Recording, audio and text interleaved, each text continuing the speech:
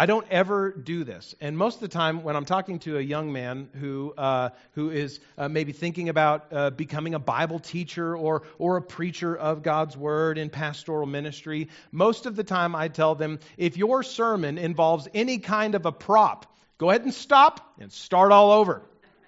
I don't usually do props in preaching, but today I broke one of my cardinal rules and I wore a prop. I'm wearing a t-shirt today that says, families don't have to match. It's a nice t-shirt. It fits well, and it's comfortable, but it also suits a purpose this morning. It's a shirt that my wife bought. She has a matching one too. She asked me if it would be okay if she wore hers today, and I said, babe, that's probably a little bit too far. People are going to think you dress me every day, and you know what? We probably all would be better for it if she did, So she bought a shirt for herself. She bought one for me. It was part of a fundraiser that some friends of ours were doing to facilitate the raising of funds for families that were fostering and adopting children. The idea families don't have to match is right there at the heart of foster care and adoption, isn't it? This idea that family, the bond of family, goes beyond blood relation. It can be broader than sharing genetic material with other people that are in the same home as you. Family can extend beyond those things. Family is more than just relations by blood. Family is also relations of commitment, mutual commitment, and care for one another. Paul, the apostle, especially, likes to use this idea of adoption when he speaks about a part of the effect of our salvation, of our being brought to a right relationship with God. When Paul talks about adoption in Scripture, he's talking about becoming a part of a family that doesn't necessarily match, but is held together by bonds deeper than blood. The main idea of our time in God's Word this morning from Galatians 4 is this: adoption. When we think about it in the perspective of salvation, adoption is the commitment by God to add to His spiritual family those who belong to Christ by faith.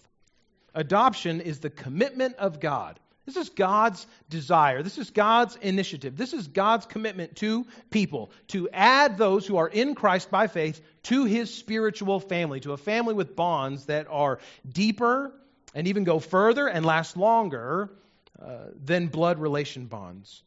As we see this fleshed out for us in Galatians 4 and from a couple other passages of Scripture as well, we should come to know this morning that in Christ, God provides a home and a family with bonds deeper than blood. And in light of this, we should strive to live in relationship with God and in relationship with fellow believers, our brothers and sisters, in ways that reflect this deep family bond that God creates in Christ. So let's hear from God's Word then. Would you stand with me as we read Galatians 4, verses 1 through 7.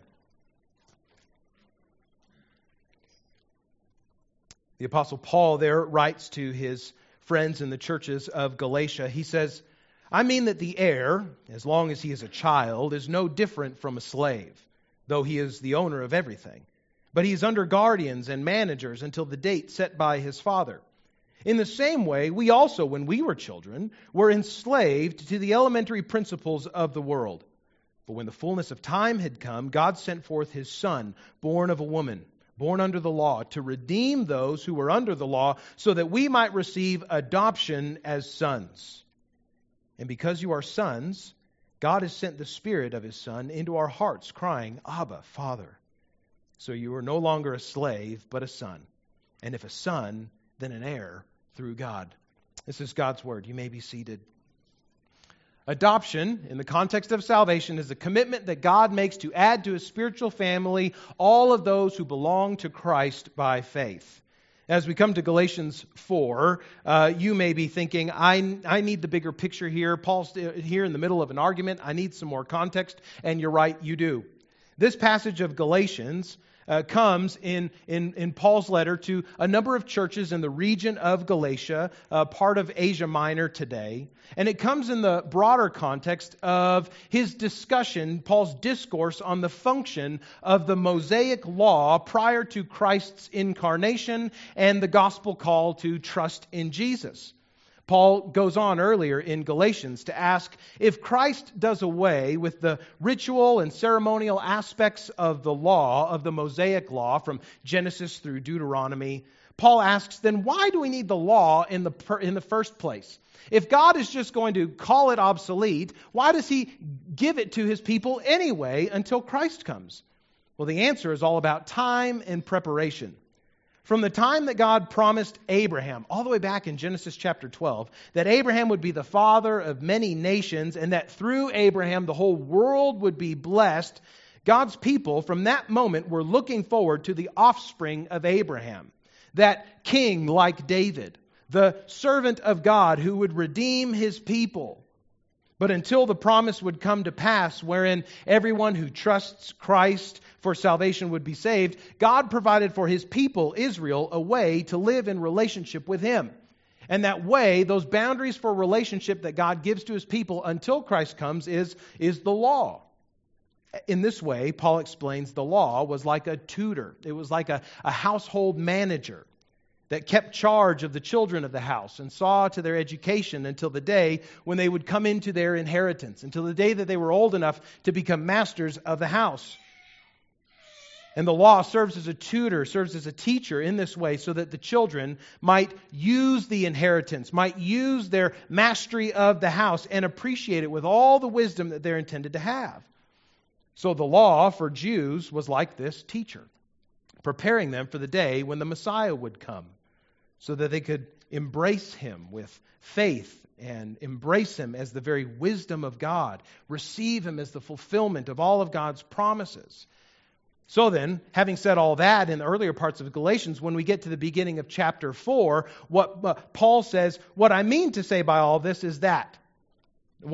Having said all this, think about it this way. He says, I mean that children are no different than slaves in a home so long as they are under guardians. Children are and here's the kicker, friends. Even those of us who are Gentiles were enslaved, Paul says. We're enslaved to something. We're enslaved to the law. We're enslaved to the elementary principles of the world, these spiritual powers and false religions that demand our service without giving anything in return. No care for our souls as we worship these things. And so it is this very desperate situation, spiritual situation, that Paul brings good news here in Galatians chapter 4.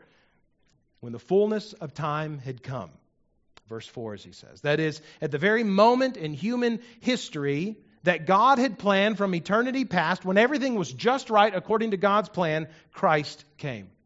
He was born of a virgin. He lived a life under the same law that we live under, but without sin. And he died on a cross as a sacrifice for sinners, for the purpose of saving from sin everyone who would place their trust in him. And, Paul says, Christ came at the fullness of time to do all these things, not only to save us from sin and bring us forgiveness, but also for the purpose of God's adoption of those believing persons into his family.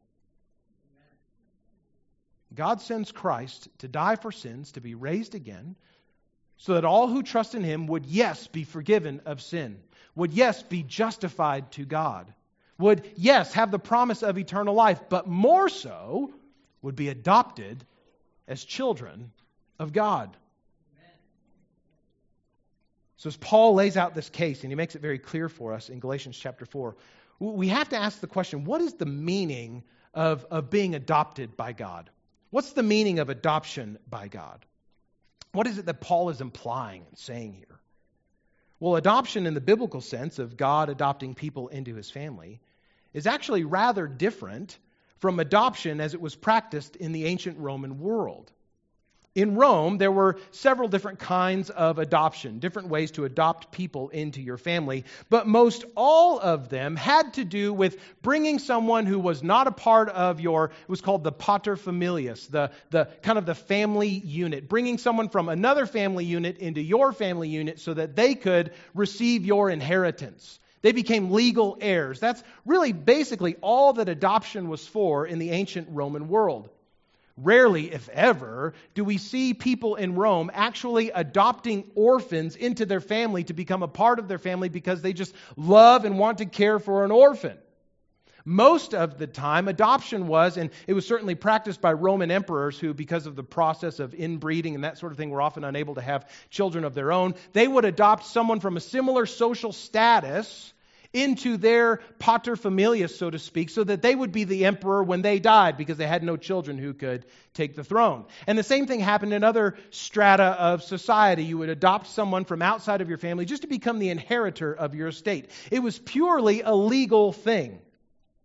Now, these forms of adoption in Paul's day were helpful to his illustration of God adopting people into his family, because all these ideas of adoption imply legal standing as heirs to an estate, as the rightful inheritors of all that the father leaves behind.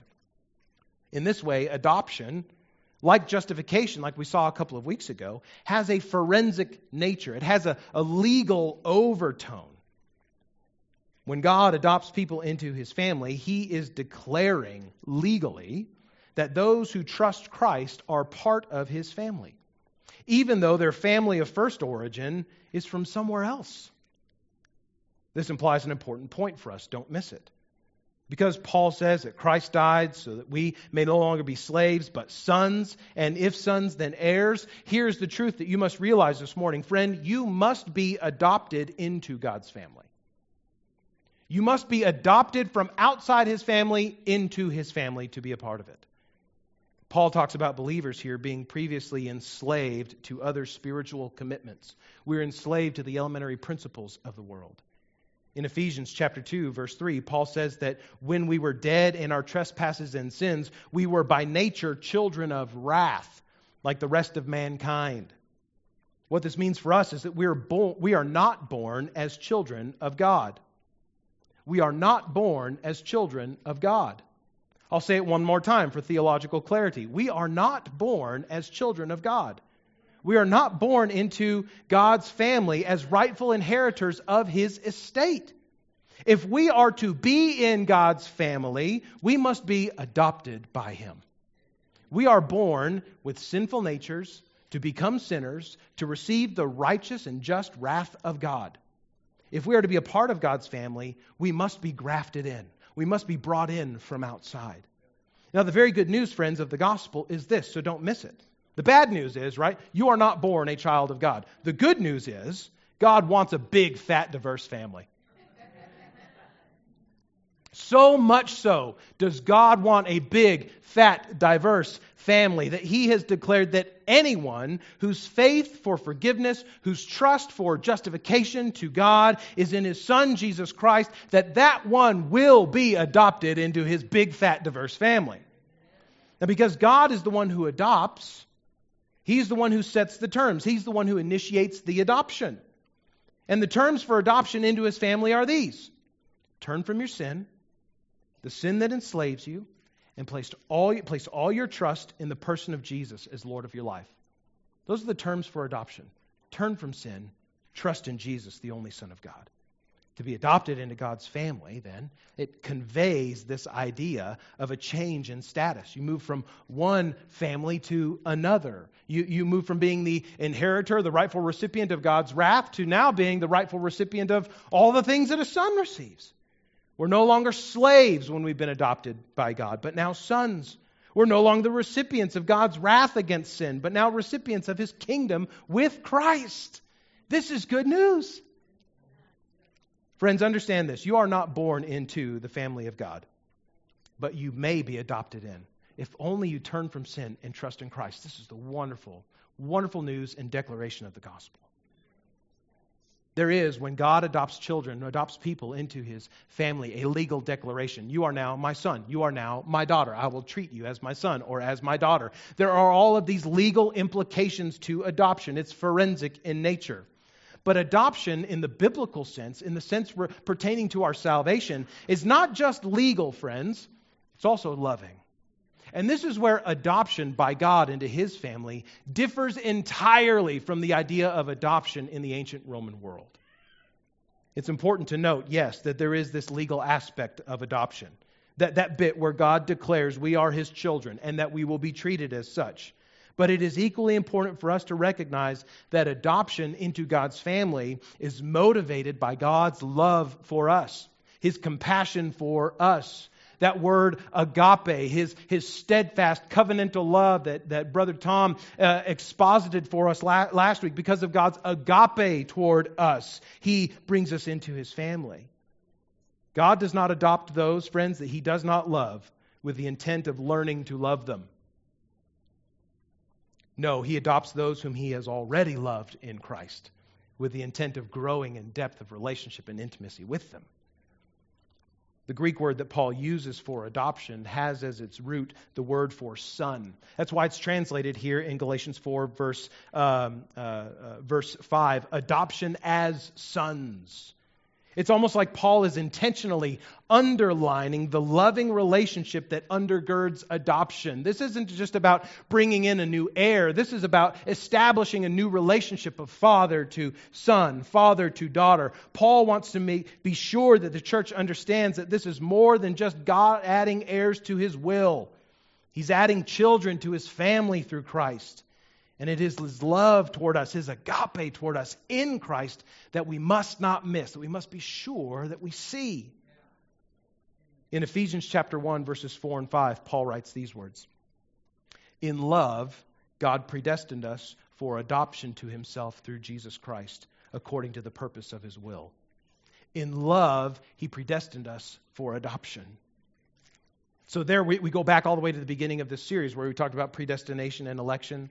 But we see in Ephesians 1, election, God's choosing to save those who trust in Christ is a matter of love unto adoption as sons. God loves us with the purpose of bringing us into His family. And the exclusive is also true. Adoption does not come apart from God's love in Christ.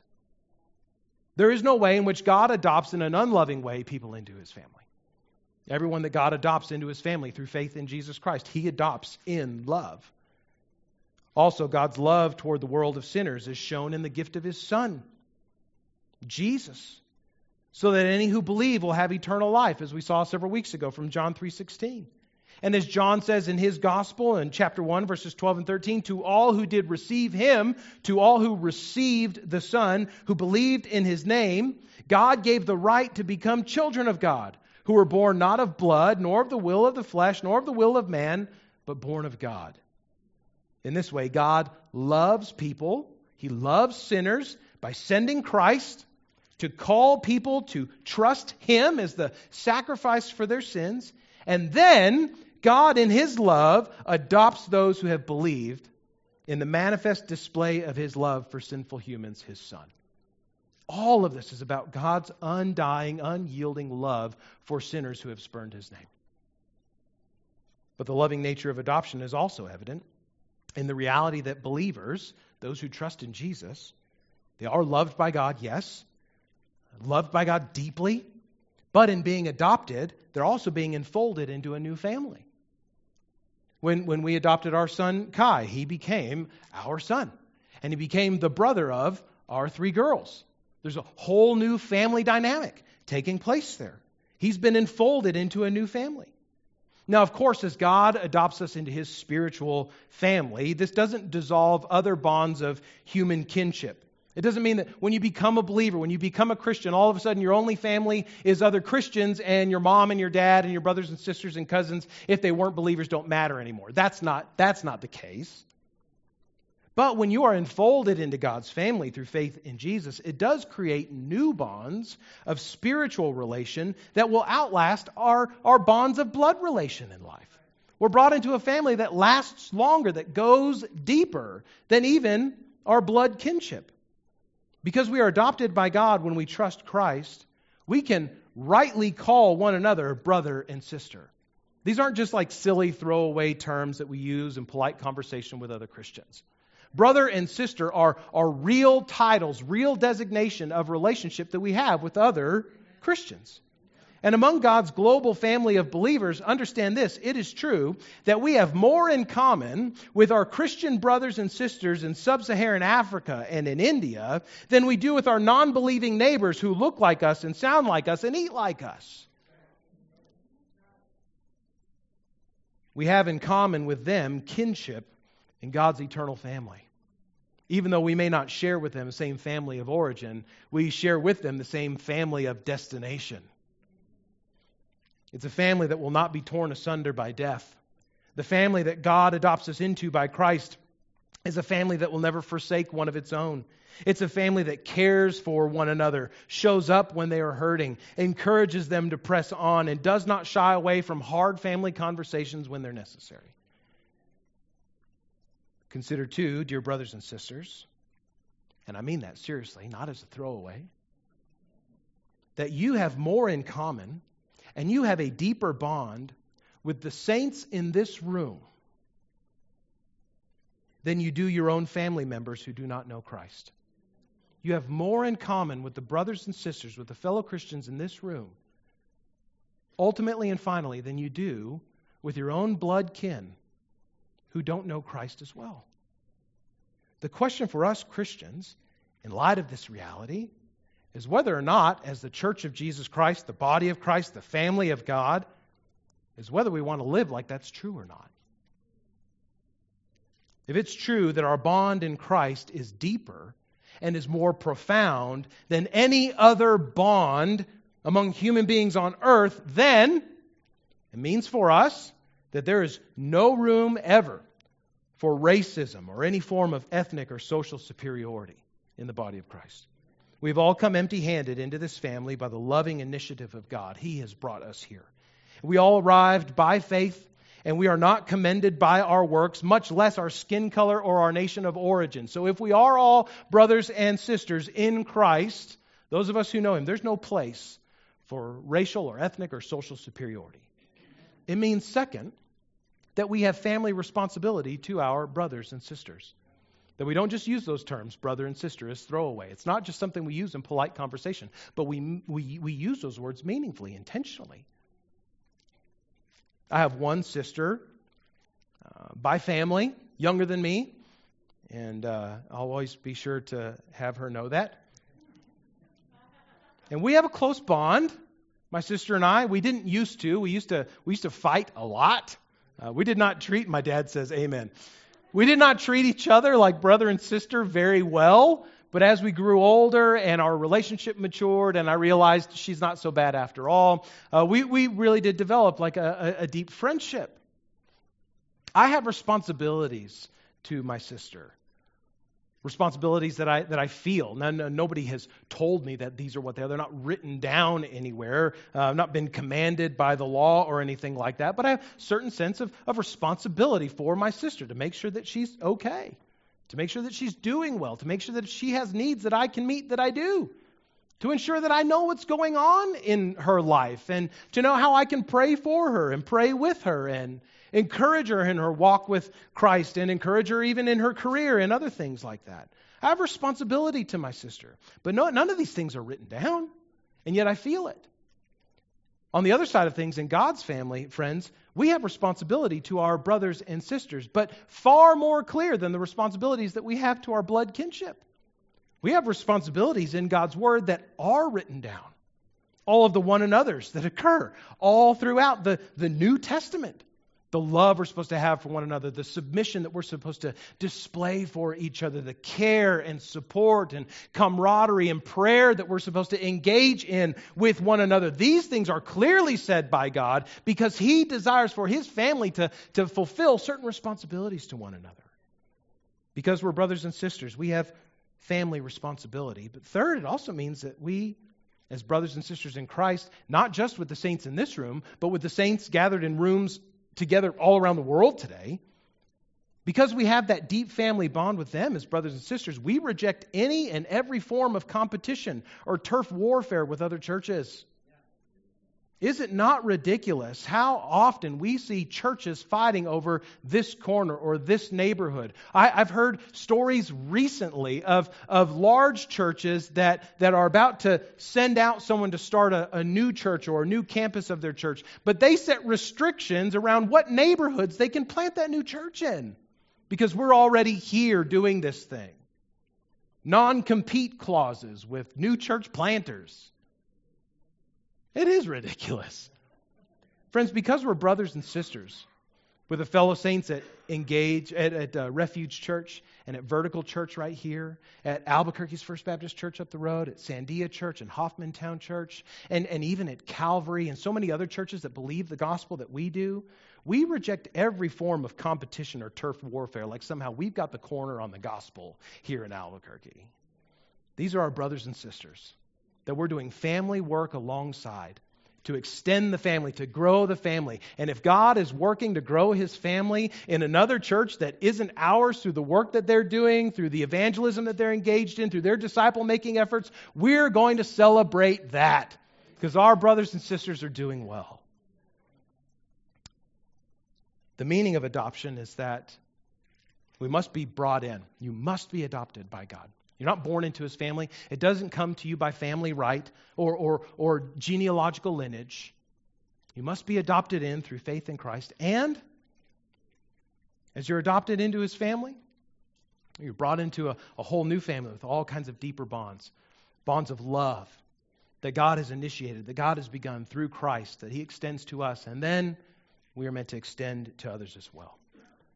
What about the effects of adoption? We're adopted into God's family. What does that do for us? What does it do in us? As the passage goes on here in Galatians 4, there are two clear effects. There are two clear results that I see of being adopted by God. First of all, we receive the Holy Spirit. Paul says in verse 6, because you are sons, God has sent the Spirit of His Son into our hearts, crying out, Abba, Father. And we know from places like Acts chapter 2, where Peter preaches the first Christian sermon on the day of Pentecost in Jerusalem, that when someone comes to faith in Christ, they receive the Holy Spirit of God, God's promise to them, to dwell in them, to empower them for Christian living and for mission. And this is so because at the moment of faith, God declares we are His children, and the notarizing seal of that adoption is His Spirit in the life of the believer.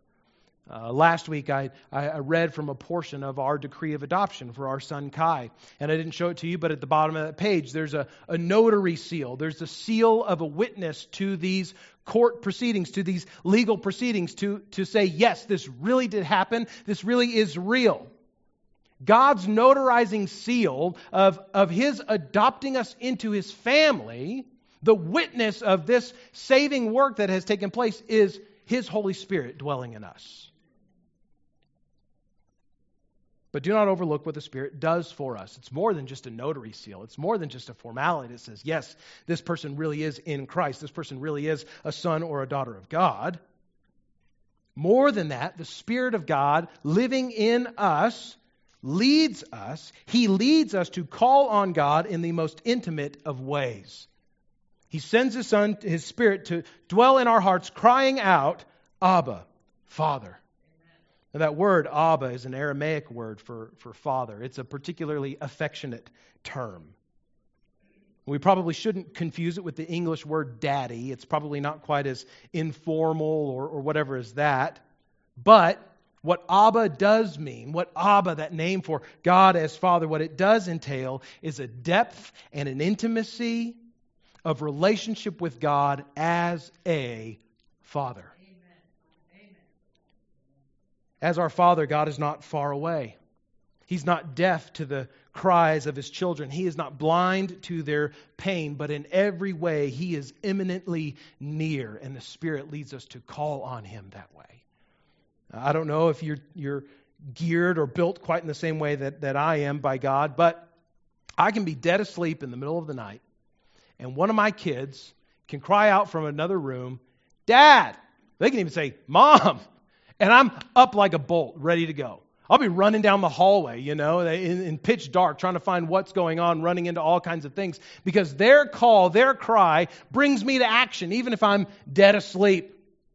Why? Because that depth of relationship, that bond that we have to each other, that sense of obligation and duty and real love and care for my children that exists there is what drives me to wake up from a dead sleep when they cry out, Dad! The impact of the truth of God giving His Spirit to dwell in the hearts of believers is this, that because God gives His children His own Holy Spirit, that leads us to cry out to Him with all of the depth of father-child intimacy, to cry out to Him as one that we know will come running to help when we do, that, friends, we can be certain we have a truly loving and good Father in God. Because He gives us His Spirit, not just to make formal His adoption of us as sons and daughters, but He gives us a Spirit that leads us to call out to Him. We can know that He really is a loving Father, that He really does care for us, that He wants to be in relationship with us like a father to His children.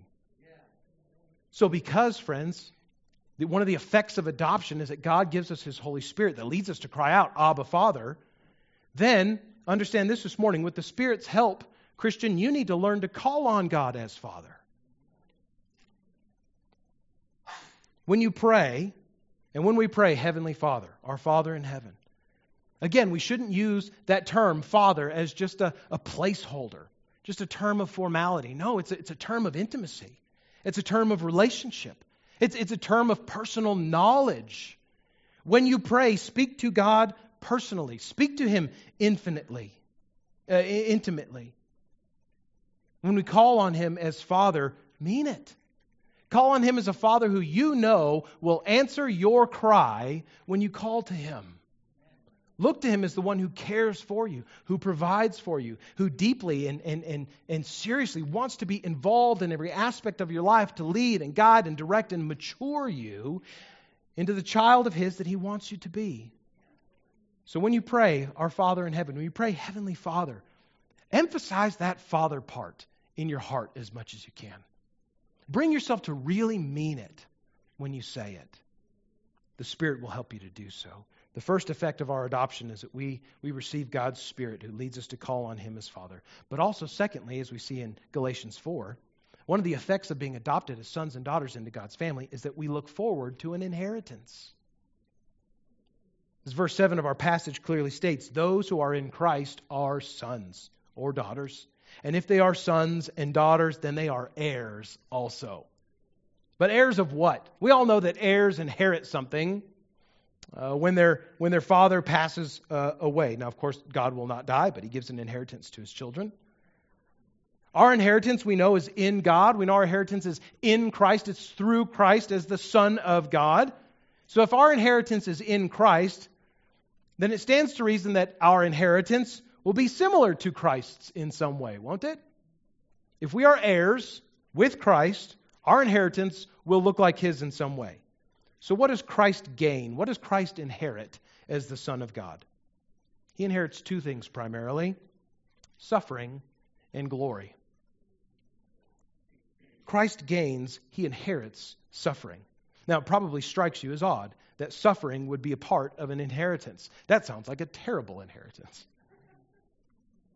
Part of what God gives to His children. But it's true for Jesus, isn't it? His incarnation, when Christ steps aside from His place at the right hand of the Father to be incarnated, to add humanity to His divine existence, He was born into a world full of suffering and pain and sorrow. And Christ experienced all of these things too. He didn't shy away from them. He received them. He experienced them. And moreover, Christ suffered death on a cross so that sinners could be rescued and redeemed to God. Part of Christ's inheritance is suffering for the sake of our salvation. But the other part of His inheritance is glory. Christ was raised from the dead, we know, in a glorified body in which He lives forever. And He was raised to return to the glory that He had with God as He ascended to heaven, as we read at the end of the Gospels and the beginning of Acts. Ascending again to the glory that He had with God before His incarnation to rule and to reign over all things. So Christ inherits these two things, suffering and glory. The Apostle Paul writes in Romans 8, verse 17, he says, if we are children, then we are heirs. Heirs of God and fellow heirs with Christ, provided we suffer with Him, in order that we may also be glorified with Him. So what do we inherit as Christians who have been adopted by God? Same things that Jesus did, only in slightly different ways. Suffering and glory. Suffering is the means we read throughout much of Scripture, is the means by which God shapes and molds Christians. He shapes and molds His sons and daughters. In suffering, we are drawn to call on our Father for help, with the help of His Holy Spirit that leads us to call on Him that way. In our suffering, we are meant to seek His will for our suffering. God, what are you teaching me? How are you bringing me to depend on you? What do I need to learn about you in this moment of hardship? In suffering, we are often brought to confess sin that sometimes leads to our suffering and then to repent of it. Suffering presses us. Hardship in life presses us to rely on what our Father provides rather than what the world can give, and to conform our desires to His, not to be conformed to the world around us. Suffering, hardship, difficulty in life is a means that our Father uses to press us into the image, to conform us into the image of His Son, Jesus. It's part of our inheritance as Christians. But not suffering only, also glory. Now, the glory we inherit is similar to Christ's. It's not the same as Christ's. We don't become God when we die. But like Christ, we have this promise that we will, who are in Christ by faith, be resurrected from the dead, in bodies that are made perfect by the Spirit of God, in which we will live forever in the presence of God in this world made new. Glory is found in a life that is infused with the power of God forever and ever, to be totally free from sin and death for all time. Amen. Paul says this about suffering and glory in Philippians chapter 3, verses 8 through 11. Listen. He says, "Indeed, I count everything as loss because of the surpassing worth of knowing Christ Jesus my Lord. For His sake, I have suffered the loss of all things, and I count them as rubbish." By the way, Paul had a lot of things that he could have counted to his credit. And he says, all the things that I was, all the good things that I ever accomplished, all my status in life, garbage, rubbish. I count them all as rubbish in order that I may gain Christ and be found in Him, not having a righteousness of my own that comes from the law, but that which comes through faith in Christ, the righteousness from God that depends on faith, so that I may know Him and the power of His resurrection, that I might share in His sufferings, becoming like Him in His death, and that by any means possible I may attain the resurrection from the dead. That is the glory of Christ. In Christ, being adopted as sons and daughters to God, we have an inheritance to look forward to. It may not be what you expect. It's suffering, but it's also glory. Know this morning. Suffering in Christ is the road to glory in Christ. And friend, you cannot shortcut the way to your inheritance in Jesus. If you desire to inherit glory, eternal life in this body, risen from the dead, made new and imperishable by the power of the Spirit Himself, the way to that is through suffering. First of all, through recognizing the suffering of Christ on your behalf on the cross in His death for your sins, but also in embracing difficulty, hardship, suffering in this life, not as a means to earn God's favor, but embracing suffering as God's loving discipline. And discipline is not always punitive. Sometimes discipline is formative. We teach our kids to make their bed because it's good to make their bed, not because they're in trouble. Sometimes suffering is formative, as God uses it to conform us to the image of Christ His Son. Our inheritance as sons and daughters of God through faith in Jesus is suffering and glory. And the road to glory is through suffering. So don't shortcut it. Don't shortcut it. Don't skip out. Don't skip out and try to soothe and make somehow less painful the suffering that you're going through. Instead, embrace it as God's intention to conform you to the image of His Son. And let Him do that. Receive your inheritance. Friends, this morning we have seen from Scripture, and we know this truth of our salvation, that families don't have to match. And the most beautiful family in all the universe is one that is full of the contrast of diversity. It is God's family.